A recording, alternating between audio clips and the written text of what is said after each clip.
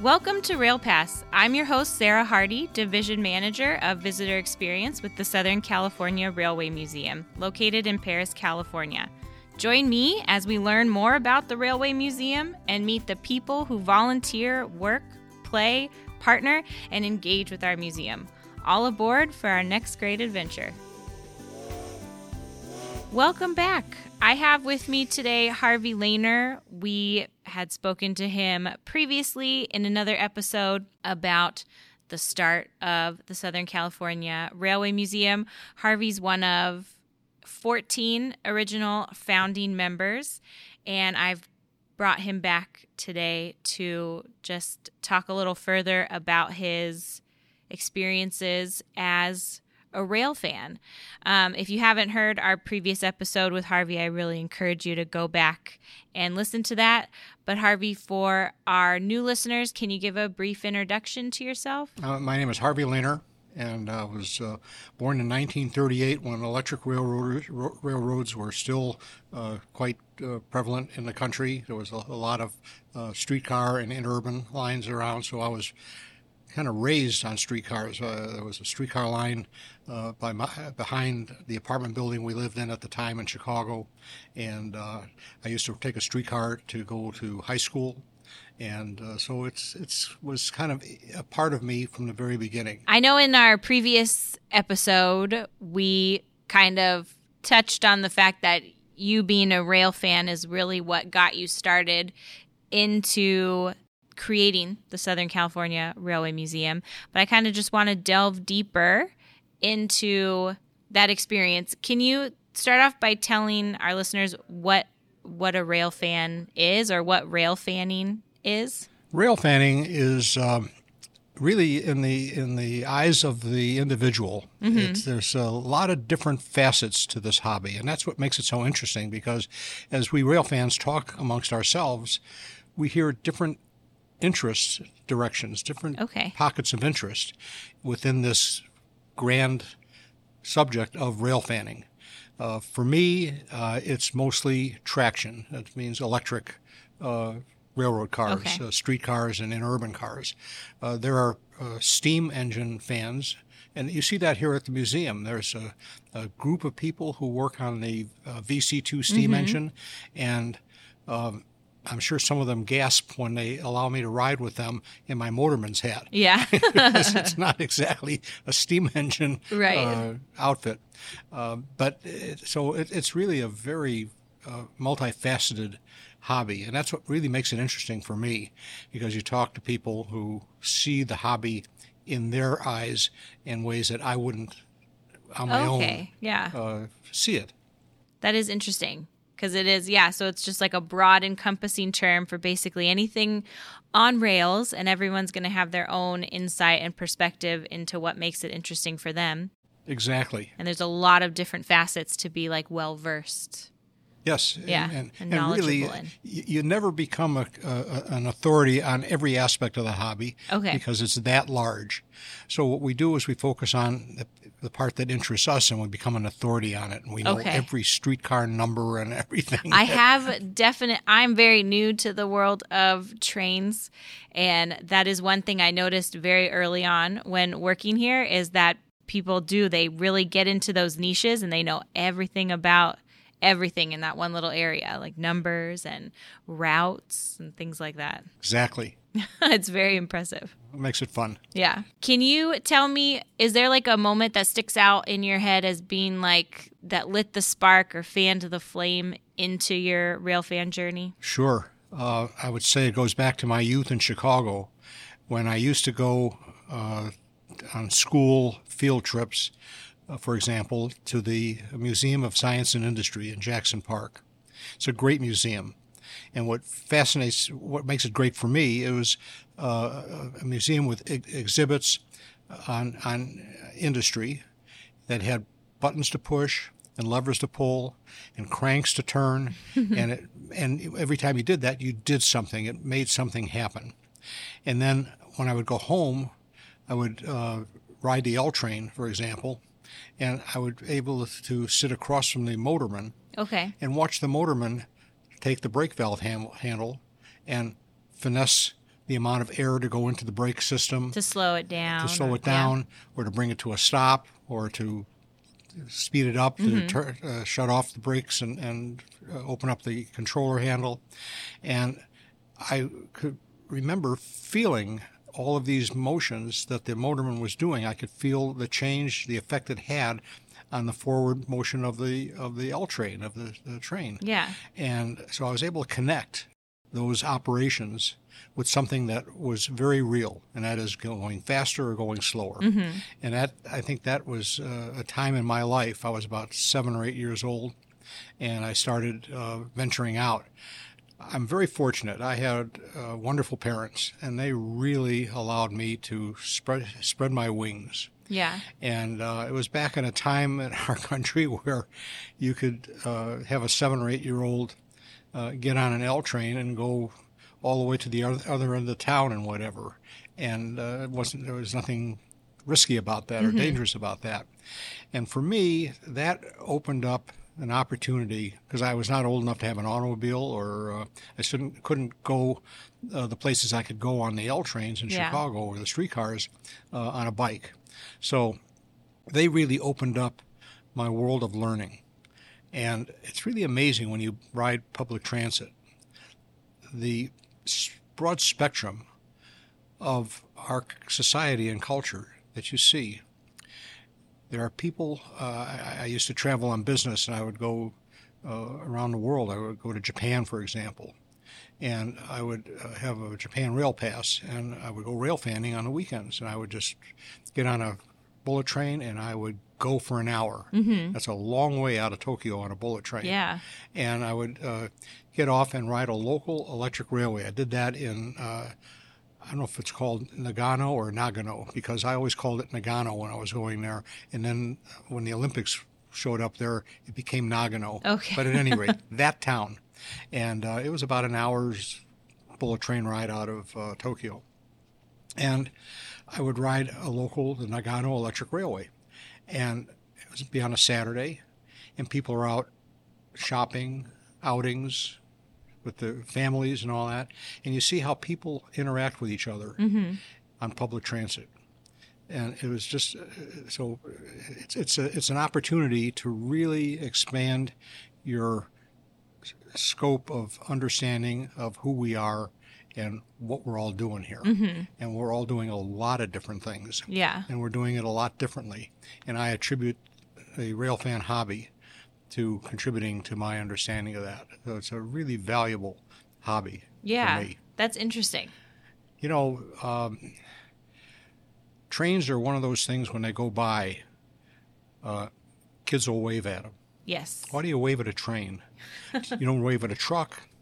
You don't wave at a bus. Yeah. There's something about a train that says it's something set apart from other ways of getting around. It has maybe a romance to it, whatever you want to call it.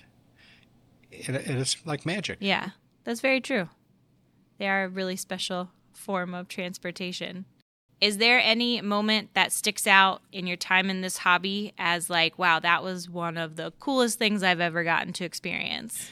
The first time I got to operate a streetcar. Yeah. And that was long before we had a museum where I was able to do it legally. And, you know, you develop relationships in life. Maybe that's why I became a salesman, but you develop relationships and friendships. And the streetcar motorman, we'd ride the same runs. It was always the same crew in many cases. They kind of got used to us. And so occasionally one would say, do you want to operate the car? Oh, wow. Yeah, there was an oh, wow. And there was, in fact, we used to do fan trips. We used to pool our money together. We used to be able to charter a streetcar, one of the yellow cars on Los Angeles Transit lines. I'm going to say it was like $5 or $6 or $7 an hour. And, you know, I delivered newspapers, and the other rail fans did what they did to earn money, and we would save up our money. We would all decide that we wanted to charter a streetcar, so we'd each kick in an hour. So if there was 4 or 5 of us, we'd each kick in 5, 6, 7, whatever the hourly rate was. And we could tell them which motorman we wanted. We Okay. knew which motorman would let us run the streetcar. Oh my gosh, yeah. And so we would get on the streetcar at the it was called Division 4, the streetcar barn area, the yard. It's where the sports arena is today. Okay. That used to be a streetcar yard back years ago. And we'd get on the streetcar with the motorman, and the first thing he would say was, "Do you want to go to the 9-line right-of-way?" We said, "Yes, exactly." And the 9-line right-of-way was off the city streets, and it was a section of the old 9-line which was abandoned. It was replaced with buses, but it was still in operation. They still had the wire up, and you could still operate a streetcar between Hoover and Vermont on the 9-line right-of-way at 48th Street. And the reason they had that line active is because the Coliseum was close by. And if there was an SC football game or whatever sporting event was going on at the Coliseum, they needed extra streetcars, and they would store them or stage them on this right-of-way. It was only about 6 blocks away from the Coliseum. So they would then bring them out at the end of the event, and they had mobs of people who wanted to ride the streetcars. They had all these cars stored on the 9-line right-of-way. If there was no sporting events going on or no occasions going on at the Coliseum, the track was empty. So we would go to the 9-line right-of-way. How long was the stretch of track? Well, between Hoover and Vermont is probably it's at least 3/4 of a mile, something like that. It was enough. Yeah. And we got on there, and we all took turns operating the streetcar back and forth. Wow. We go back and forth. And that was always a lot of fun. Yeah. I can imagine that. Do you have a favorite streetcar? I like streetcars that have a controller and what's called a lapping brake valve. Okay. And that's one that's the most complicated brake valve to operate. Whereas on the cars known as PCCs that we have out here at the museum, they don't have a steering wheel, but they have a foot brake and an accelerator pedal, just like a car. Yeah. And I'm not fond of those because I do that. I operate a vehicle like that when I come out to the museum and when I go home. I got my foot on the accelerator, I've got my foot on the brake, and it's no different. Whereas to be able to operate like our Pacific Electric Red Car 717 or the 418 blimp, that takes some skill, and I enjoy doing that. I've done it for so many years. It's kind of like second nature, but it's always smart when you're operating a railroad car to say, I don't know this equipment and I don't know this railroad, and so it keeps you alert. You're not getting complacent. So that's kind of my favorite type of car to operate. Okay, but there's no like one car that is your ultimate street car. When I go back to the Illinois Railway Museum, they know I'm a qualified motorman, and they have about 5 miles of track. And I can get up to, they run at pretty good speeds. And they can maintain, the track is maintained very well. And when I was a kid in Chicago, the North Shore line was the interurban line that went from Chicago to Milwaukee.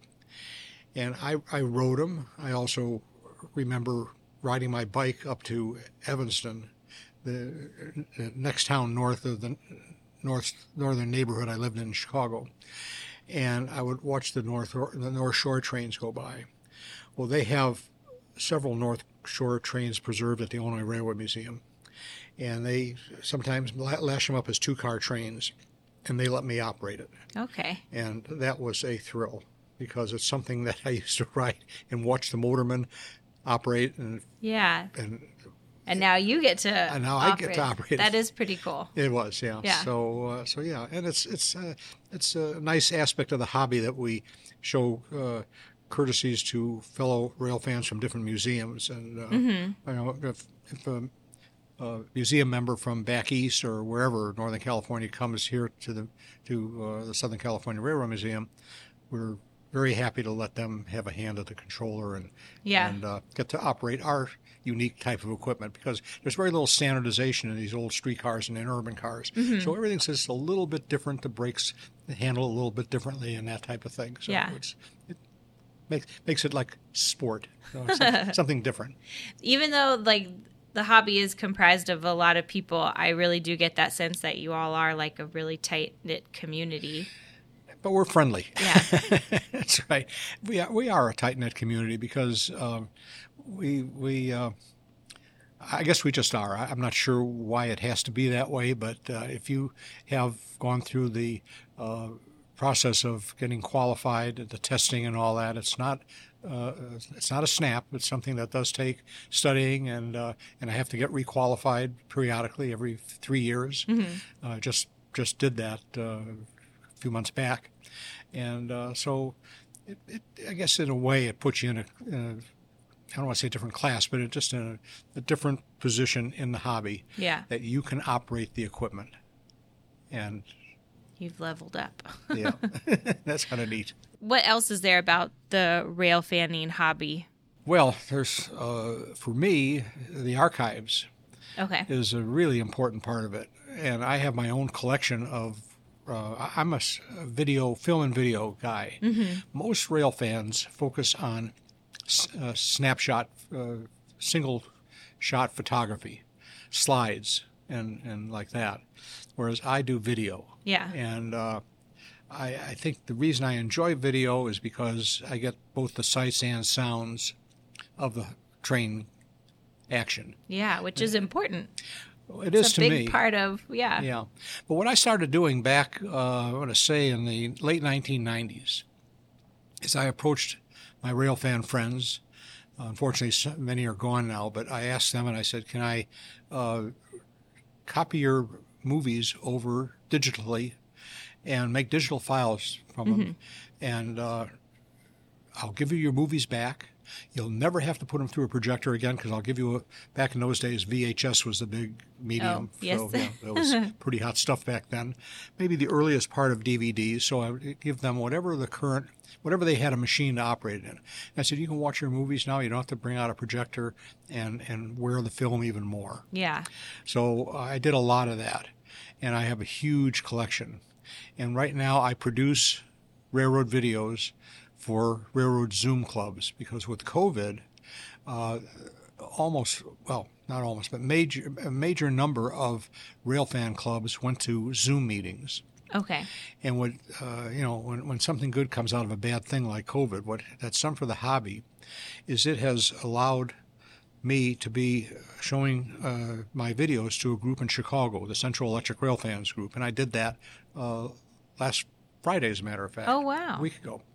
And a week ago yesterday. And at the conclusion of the presentation, I said, by the way, I'm also presenting to the Pacific Railroad Society out here in Southern California at 7:30 our time, because they meet at 7 o'clock their time, which is 5 o'clock our time. Mm-hmm. So I was doing 2 shows in series, and they weren't conflicting with each other, and it was a different subject. And we got a lot of the people from the Central show to come to the Pacific Railroad Society meeting because it was open to anybody who wanted to come on, and they got to see 2 of my videos. Oh, wow. And it's something that I kind of wish the Southern California Railroad Museum had a meeting like once a month or once a quarter, yeah, where we just have the hobby, early movies of traction lines or early steam. I have movies of the VC2, for example, oh, wow, when it was still in Ventura County in regular service. That's very cool. Yeah. So there's a lot that can be done with the hobby. And moving to a virtual platform definitely gives you the chance to connect with people that otherwise wouldn't be introduced to you or, the things you've collected for the hobby. Even know about us. They wouldn't even know about us. And, having been in sales, I know the importance of advertising. So anytime you can get your name out there and what you do and get people interested in it. Yeah. I mean, the Pacific Railroad Society meetings out here typically have about 25 people. It's fine. It's a nice audience, and they're devout rail fans, and they're interested in the subject.